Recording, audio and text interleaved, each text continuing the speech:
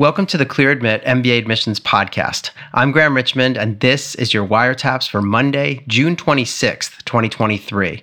I'm joined by Alex Brown from Cornwall, England. Alex, how are things going? Very good, thank you, Graham. So, by the time this episode airs, if all goes well, fingers crossed, I'm going to be in San Diego, California at the annual GMAC conference. I think I mentioned that last week, but I'm really looking forward to it. Love to connect with all the admissions directors and just sort of get all the industry, news and notes and stuff. So it'll be fun. No, brilliant. Safe travels too. And as we just talked before we came on air, there may be a special episode of Wire Taps as a result of you hanging out with these gatekeepers. Yeah, I'm going to try and do that. So stay tuned on that. The other thing is, what's the latest? Like, I know it started to really settle down in terms of waitlist movement and kind of the 22-23 admission cycle is sort of done at this point. No, I mean, we're really close.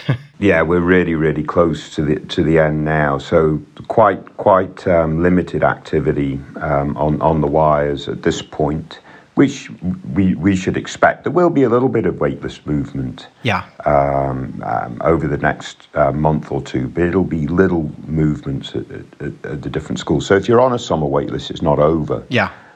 But it's definitely close to the end. For this upcoming week, we've got a couple of decision releases. We've got Kellogg with its Future Leaders Deferred Enrollment Program, and Wharton with its MOLAS Advanced Access Deferred Enrollment Program. Yeah. And also Marshall, actually, with its Round 4 decisions. Okay. Yeah, and I did want to give a special shout out to all the deferred enrollment folks who are, in some are, still, as we say here, in the midst of this process and finding out. And congrats to anyone who's recently learned that they've been accepted in a deferred program. Yeah. Other than that, in July, we're doing our Essay Insight series, as I've been mentioning on the show here.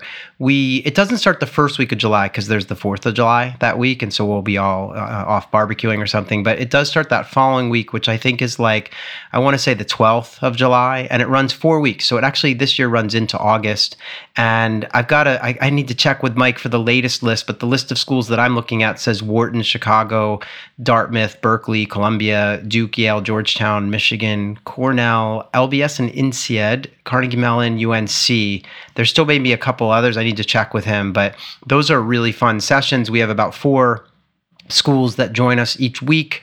They're at noon Eastern on Wednesdays, and we just talk about their essay topics and ask them kind of how they came up with these questions and things.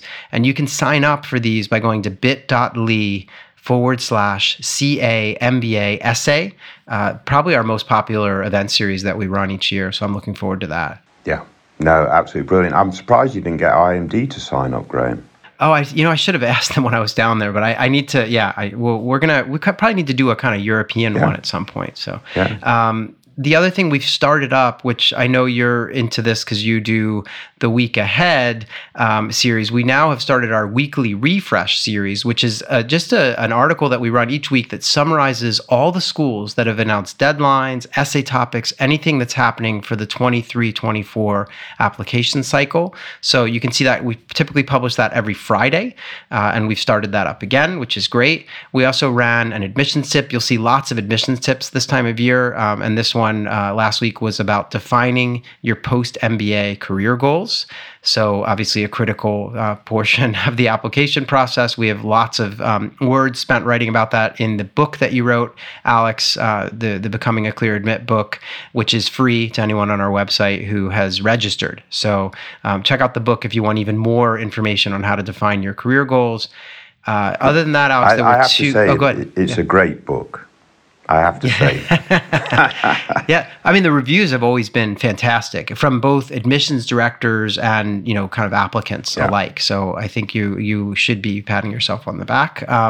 We did 2 kind of interviews on the site that I wanted to call everyone's attention to.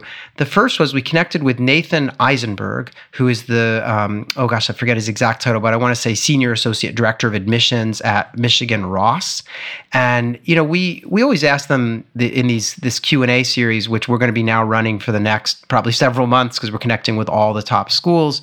We always ask them the same questions. There's sort of some operational questions about how they read files. There's questions about essays, interviewing. We have a new question this year about waitlists. But we also ask them to talk about great courses at their program. And so I just wanted to share what Nathan said, because I thought it was kind of interesting. He said, one of our longtime most popular courses is called Business Leadership in Changing Times, which is taught by Michigan Ross professor Mike Barger. In this course, students take on the role of CEO for a company that is facing a huge challenge publicly and have to create a plan of action to address stakeholders. During simulated press conferences, students reenact crises by role-playing members of different stakeholder groups while the real-life executives that face these challenges are watching. So literally what they do, and I saw this on their website, they literally had in the last year or so, they had the CEO of Pepsi come in, the CEO of General Mills. There was a laundry list of companies where people are stopping by campus to sort of see how the students are kind of handling these real, crises. So. Have they invited the CEO of Anheuser-Busch for this upcoming season? I don't know. They might need to. Yeah, I've been reading about that. So I don't know. I should have written down all the companies, but it was a pretty impressive list of big companies coming. So sounds like a fun class. I have to love the guy's job title, Senior Associate Director. That was my job title when I was at Wharton for 7 years. And it's SAD. SAD, sad. You're not the director. I never thought of that. And we're not going to make you the director, but we will, we'll call you senior for something. Yeah, and actually, I don't know the exact hierarchy over there, but I think you're right. I think Nathan is second in command, but I'm not sure, just like you were at Wharton. Well, so, I was second in command. I think I ended up about fifth in command, but I'm not quite sure my trajectory was too spectacular. But anyway, so check out the admissions director Q&A series. So we have Ross this week. We're going to be talking to all the top schools, and they're coming. I know Lauren on our team who does those says there are a whole bunch of them queued up. So stay tuned there. The last thing I wanted to talk about with respect to the website is we did another Real Humans alumni piece where we connected with Peter, who went to Toronto, University of Toronto Rotman, and he graduated in 2020 and works at Johnson & Johnson as a marketing associate. Just kind of interesting to hear from him. He's originally from kind of Thornhill, Ontario, which is a suburb of Toronto, I believe. And he mentioned that, we always ask for advice, right? And he said, as a student, it was easy to focus on the things that you feel comfortable with. And for me, that was healthcare, right? So he works at J&J now. And he said, I wish I was told to take more risks. There were a lot of missed opportunities when it came to being more engaged with entrepreneurship, working in startups, or being involved in venture capital. And I believe that it was because I was a bit risk averse when it came to deciding how to invest my time. When I reflect back now, I've come to realize that the MBA program is meant to be a journey of self-discovery, and school is the perfect time to take some risks and pressure. What is he saying here? Risks and pressure test disciplines that are, I think he's saying to try out new things that are completely outside of your comfort zone, right? So that's just an interesting take. And I get that. Sometimes you're like, well, I'm going to focus on the things that are totally related to the job I want and play it very conservatively. But we've heard a few weeks in a row now, some candidates saying that they really enjoyed taking sort of, things outside their comfort zone. Yeah, no, absolutely brilliant. Yeah, that is the time to do that. Yeah, if you can. Yeah. So last thing I'll say is please remember to rate and review this show. You can write to us at info@clearadmit.com. Use the subject line Wire Taps, and you can obviously rate and review wherever you are listening, be it Spotify, Apple Music, etc. Alex, we're going to do something a little different this week, which I think we're going to start doing for the next few weeks, because this is the time of year where the application season is a little bit quieter. So we have fewer candidates to discuss, although they're starting to come in. We got some apply wire entries. We are going to talk about 2 of them this week. But instead of doing 3, we're going to use that space to just have a kind of topic of discussion or a hot topic, or whatever you want to call it. And Alex, you have this idea that this week we should talk a little bit about standardized testing, right? Yeah. So we're going to just spend a few minutes on this, but it's a pretty important subject, and I think there are several reasons that it's important. But number one, sometimes people need to decide which test to take, or whether they should take a test at all, and so it's very. This has become a big thing, particularly since COVID, where more and more schools allow for waivers. But just to kind of set the stage here, there are two main tests, obviously, that one takes to go to business school. One is the GMAT, and the other that one could take is the GRE. The GMAT's sort of the original business school exam, but the GRE, which is a kind of general grad school test, has kind of come onto the scene over the last 10 plus years and really started to kind of chip away and become, obviously accepted at all the top schools and things. So you have those two choices. There's also something called the executive assessment, which a handful of schools take. It's normally for executive MBA programs, but there are a couple of kind of full-time traditional programs that will accept it. I want to say maybe Columbia, maybe Darden, Booth. There are a few that take it, but that is another test that's out there. And then, as I said earlier, the other option is no test at all. But I guess before we get into these different tests and things, I wanted to ask you, let's just go through it here. What do you think is good about these tests? Because no one really likes taking them. Right. But what's sort of good about the tests? I mean, I think there are a couple of reasons for standardized tests. One is, and I think David Simpson of London Business School sort of always advocated this, they are a really good reflection of how a candidate will perform in the MBA program. So it's a good measure for that academic performance in the MBA program.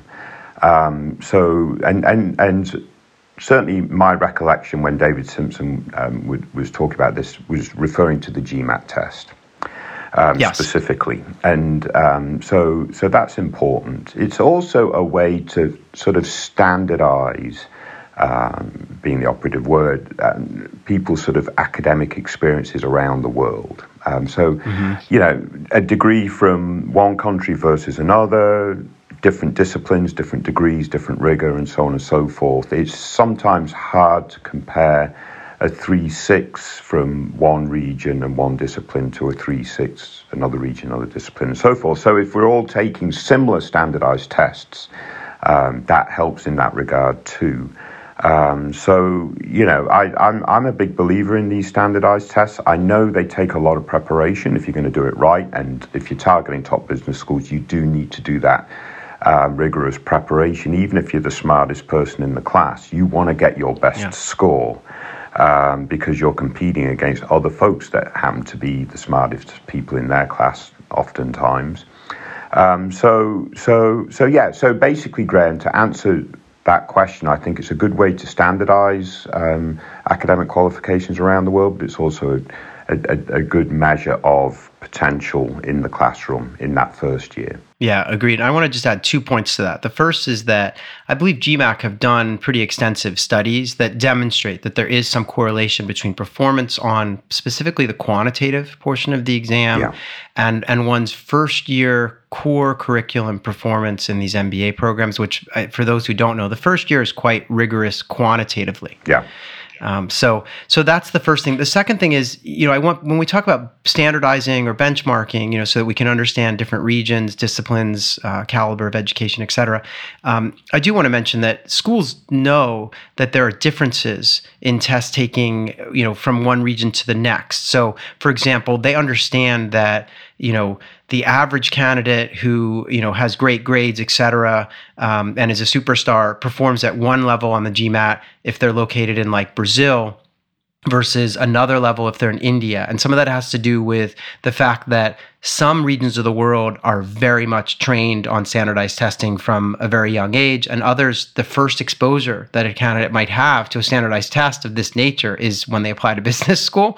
So the schools know that. So I think we just want to be careful that while we use these tests to benchmark, we also take into account like the region that it's coming from, and we have sort of historical trends. And GMAC actually provides schools with like, these are the average numbers over the years for test takers in country X, et cetera. So I just wanted to mention that as well. Yeah, very good point. So now let's go to the flip side though.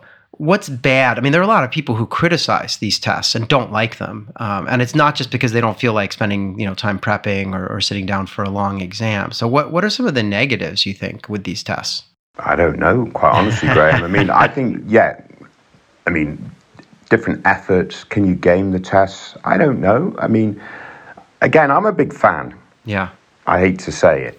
And I certainly don't think it's a smart admission strategy on the part of a candidate to avoid the test and try to get a waiver. Yeah. There might be one or two exceptions to that, and we could talk about that. But You hear sometimes there are biases in the test and so on and so forth, but you know that GRE, ETS, or whatever, and GMAC really do a thorough job of trying to remove any bias that they can, and so on and so forth. I mean, that's what their research is dedicated to doing. So I would basically go all in and Sure, candidates don't like the test. I get that, but look at it the other way. It's a great way to sort of show, another part of your profile. Right. And it's a great way, if your GPA is not outstanding, here's a way to recover a little bit. I mean, I think some of the criticism that's levied is, that the tests are kind of inherently biased in some way, but I agree with you. Over the last, I would say like 20 years, I mean, this has been an issue that people are aware of. And so I agree that ETS and GMAC have worked very hard to, even when there were sort of questions around, word problems or things where, the subjects that they're discussing are like not universal. And so they needed to kind of change that. So they've done a good job with that. And I think then you could say, but some people are socioeconomically disadvantaged, or they're coming from, poor primary school and high school education. And so they're kind of, at a disadvantage. But I would argue that doesn't, you still need to take the test and demonstrate where you are. And again, schools recognize that. They're taking that into account, right? So when they're looking at your profile, they understand that. And I think, so it's interesting though, because that is a big, debate that's out there about what could be bad. The other thing I would say is I feel like, if you take the average 10-year-old child and ask them what they would like to eat for dinner, they would probably say, like macaroni and cheese or something that's maybe not super healthy. And so I sometimes think of the test like that. Obviously, if you ask candidates, like, do you want to take this test? No one's going to say, or almost no one is going to say that they want to take the test, right? But it doesn't mean that it's not good to do, right? Just the same way that like maybe eating some spinach might be okay for you. But that's, And I guess there are costs involved. Yes. So we shouldn't dismiss that when you talk about socioeconomic issues. Yeah.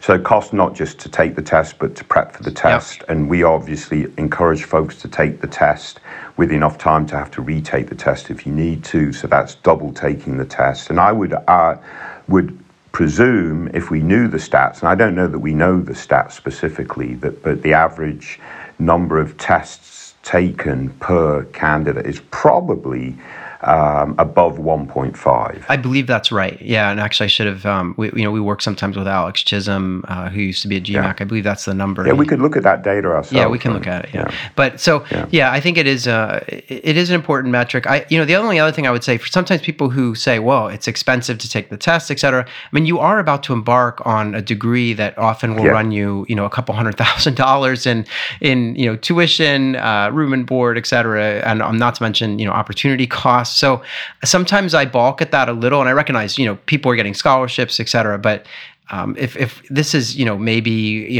what is it? It's a couple $100, $300 to take the test. So I just, and I think there are markets where there are waivers offered.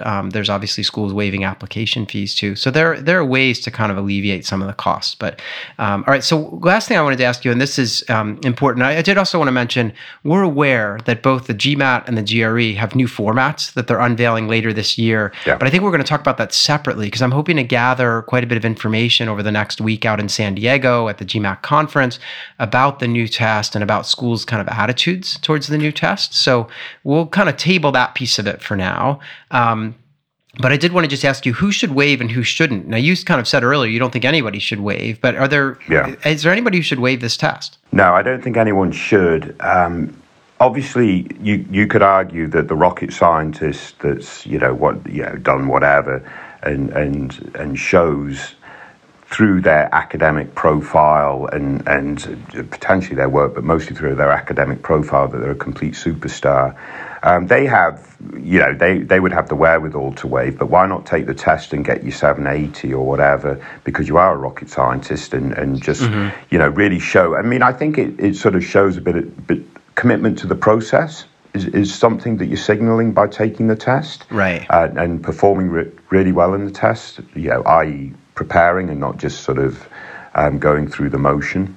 So certainly if your GPA and your performance academically is not well above the median of the programs you're targeting, you shouldn't even be considering waiving the test. Now, there might be circumstance where accessibility to the test is compromised, and this is the only reason why waiving the test is even a conversation now, and it's a result of COVID-19 and folks not able to take the test at the time. And a few schools have kept that policy open.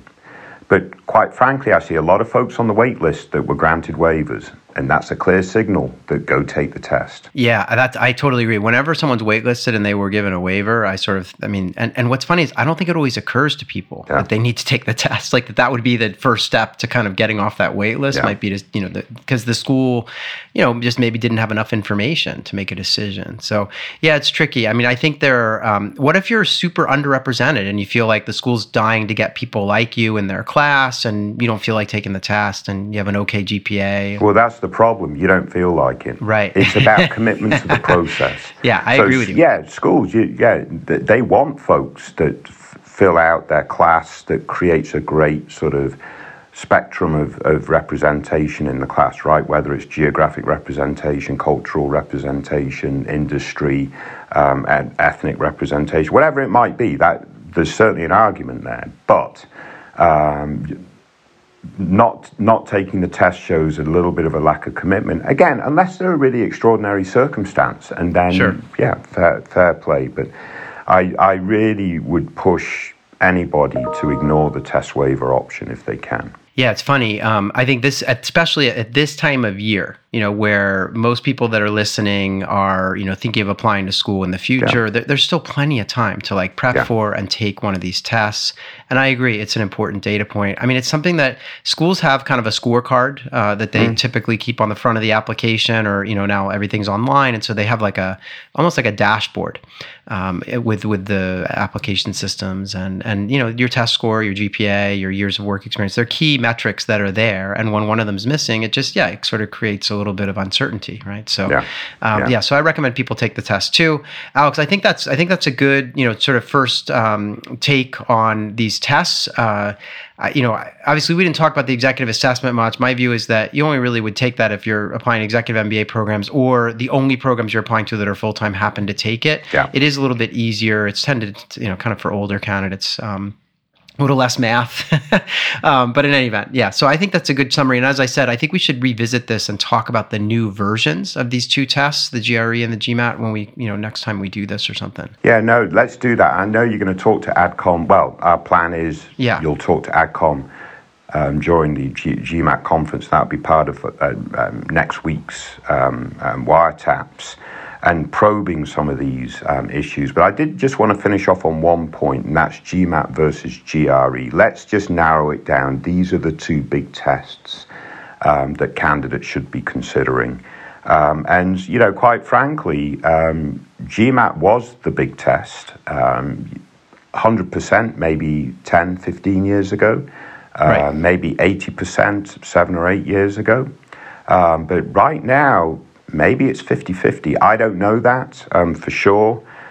Maybe GMAT is slightly more represented in top business schools than GRE, but it's getting a lot closer. So really try to figure out which test will best represent you in the admissions process. Don't worry that you might think GMAT's definitely a better option than the GRE, as I might have advised 4 or 5 years ago.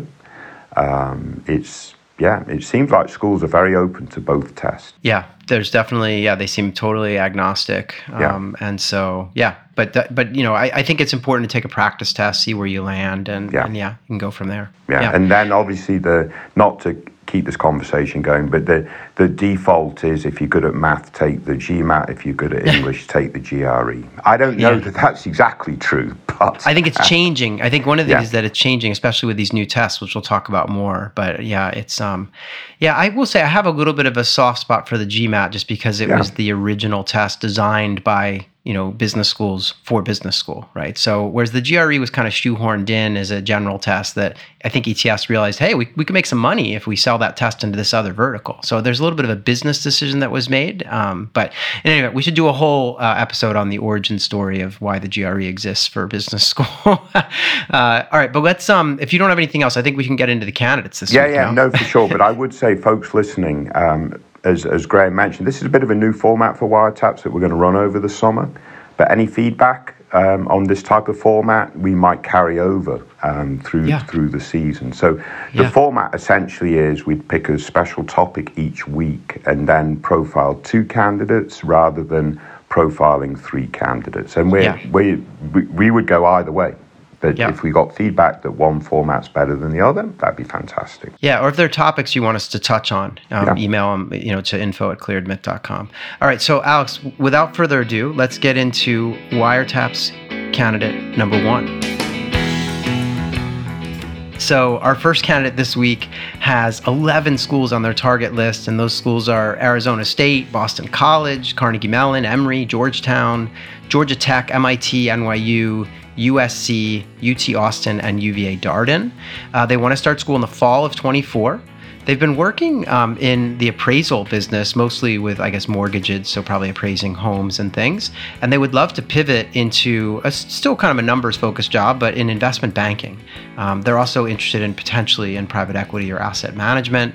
They've got a whole bunch of companies on their list, including Citibank, Goldman, JP Morgan, and KKR. I guess that would be the private equity side. They have an undergraduate GPA of 2.3, and they've been working for 3 years. Alex, you had some dialogue with this candidate because some things jumped out at you. So I'll kind of let you take it from here. But what do you make of this candidacy? I mean, there's not a ton of information. We don't know too much about extracurriculars, but I know you did ask them about that GPA, which is a bit low. Yeah, this is a candidate that should not waive the test. Right, agreed. They don't have a test yet. Yeah, they haven't taken it yet. I know I made the case that no candidate should waive the test, but certainly this candidate needs a massive test score to sort of somewhat compensate for the overall GPA.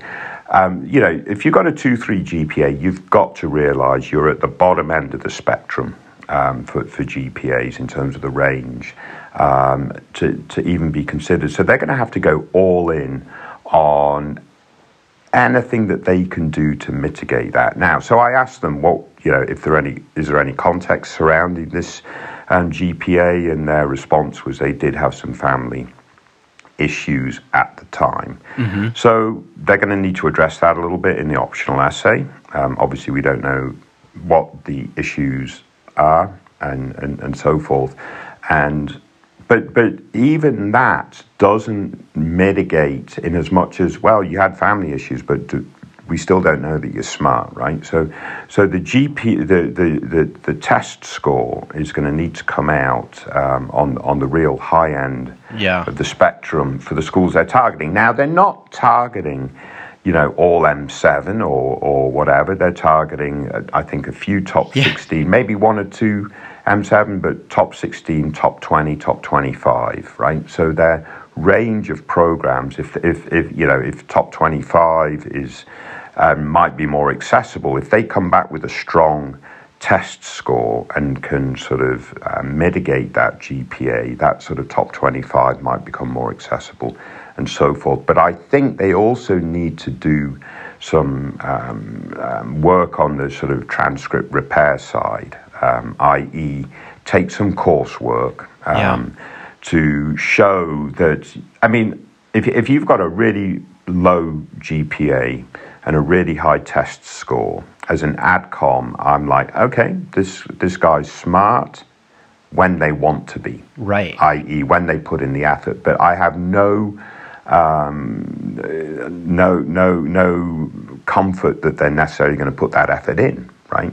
So doing this additional coursework can show me they're more dedicated now to their academics. So, they've done financial modeling course. That's obviously directly related to the work that they're doing. But whether they need to do MBA Math or HBS Core or GMAX version, whose name escapes me right now, or even more, business fundamentals. They got work to do, Graham. Yeah, I mean, I think what's interesting to me is this is a candidate where you rarely see someone with such a range of schools. So they have MIT, which is an M7 school on their list, but then they also have, Arizona State and, Georgia Tech and Boston College. So they have a real range. And I part of me wonders whether they should be narrowing that down, but I think they could at least take the test, and that may help kind of guide them in this respect. I mean, obviously, if they were to take the test and get like a 780, some like ridiculous score on the GMAT or whatever the equivalent would be on the GRE, then you might say, well, yeah, go for it, see what happens. Keep at least one of those top schools or a couple of them on your list and see what happens. But I could not agree more. This person absolutely has got to go out and take whatever it is, business fundamentals, MBA math, HBS course, some kind of remedial work to just show, like you say, that they can put in the time and effort to secure high grades. And that allows them to then create that was then, this is now storyline when it comes to that GPA. So that's a big thing. We don't know about activities, right? I mean, I don't think you exchanged with them about that. So ideally they have some outside activities that make them interesting and round everything out, because right now it's one thing to have a really low GPA, but if there are other weaknesses, that'll just add to the challenge here. So I think they mentioned in one of their comments that they do have outside work activities, or at least they said, do you believe I can still get into business school with outside work activities and a high GMAT score? So they must have something. Okay, well, that's good to know. I want to thank them for sharing their profile. It's an interesting one because, just as I said, wide range of schools. We don't see too many people coming from a kind of appraisal, mortgage space background, wanting to get into banking. So there's a lot going on here. They have that really challenging GPA, but hopefully they can hit a home run on the test, take some outside coursework, and present a really compelling case to the schools. Yeah. Best of luck to them, but that's key. This is a candidate who should love the standardized test, back to that first question that you asked a little bit earlier. Definitely. All right, well, let's move on and talk about Wire Taps candidate number 2. So the second candidate that you selected, Alex, has 9 schools on their target list and also wants to start in the fall of 24. This candidate's got a slightly tighter group of schools in terms of they're all kind of at the top. So they've got Columbia, Harvard, MIT, Kellogg, Stanford, Chicago Booth, Wharton, Darden, and Yale. And this person has been working in what they describe as venture capital and private equity banking. They want to get into consulting after business school, but specifically they would like to work with like Bain, BCG, McKinsey, but they talk about wanting to kind of consult to the VC, PE field. And I guess there are specific groups at the top consulting firms that do some of that work.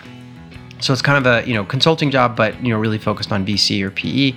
They have a really high GRE of 331. Their GPA is a 3.63. They have 2 years of work experience, located in San Francisco, and would love to land either in New York City or San Francisco after business school. They mentioned that they are a venture banker looking to pivot into PEVC or PEVC divisions of MBB. So they might want to just go straight into private equity or venture capital if they could.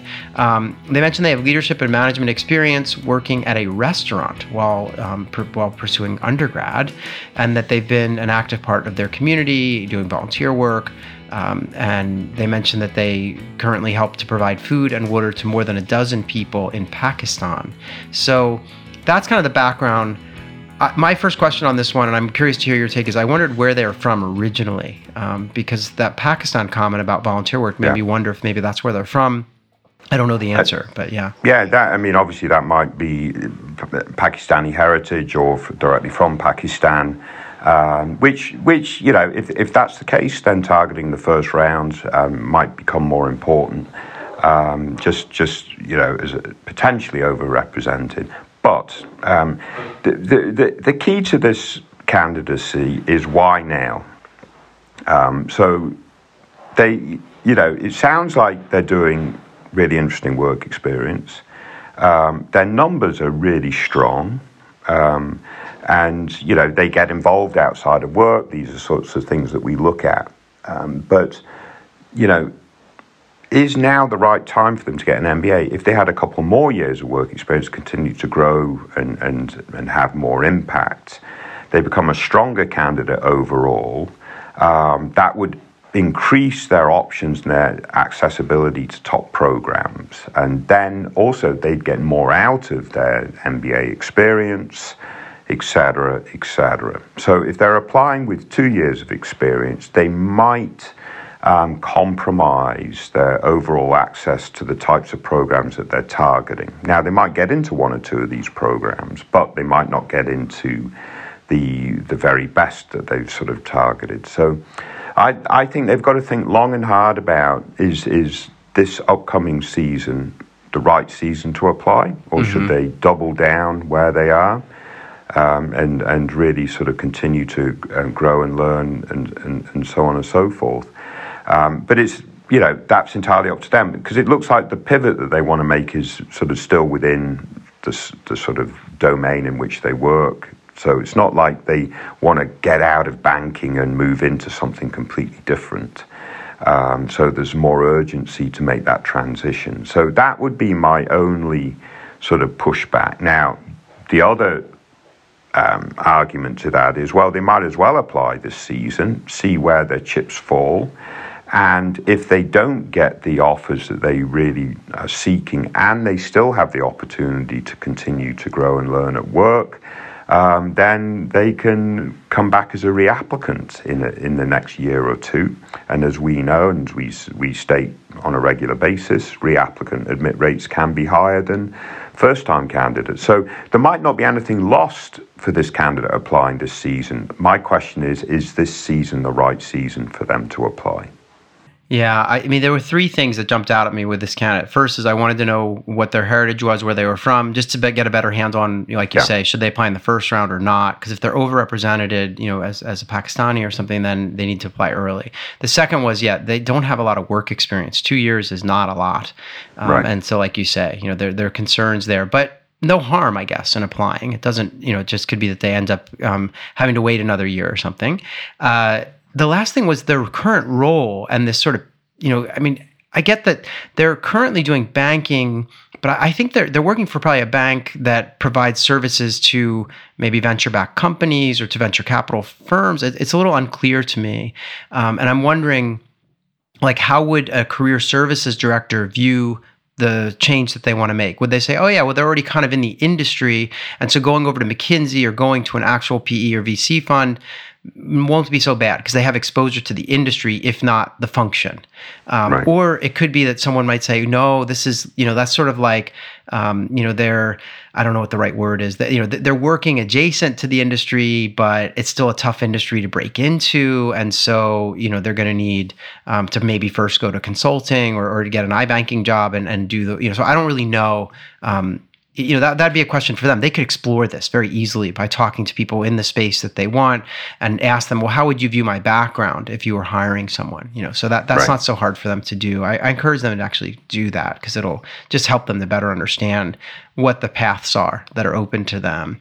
But again, numbers are great. Sounds like they do some volunteer work. They're already in the U.S., which is always an asset. If you're, if you're kind of Indian or Pakistani, you're kind of overrepresented, but you're already in the States working. Maybe they already did school in the States. It's, we don't know the answer to that, but that helps too. So we'll see. But it's an interesting profile, and I like that they have pretty focused goals. So that could help too. Yeah, I mean, this could be a potential superstar. We just don't know that yet. Exactly. Yeah. So, all right. So I want to thank you, Alex, for picking out these 2 candidates this week, and to both candidates for sharing their profiles. Hopefully the advice we've given is useful as they travel along their admissions journey. Well, we'll be back next week, or I mean, we don't really know what's going to happen, but I'm going to try to come back next week with some live audio from the GMAC conference, which is the big conference of all the business schools admissions teams. So I'm going to try to get some people, put them on the spot, ask some questions, and come back with an episode along those lines next week. But in the meantime, everyone, thanks for listening, and we'll see you in 1 week's time. Brilliant. Best luck, everyone. Take care. Stay safe.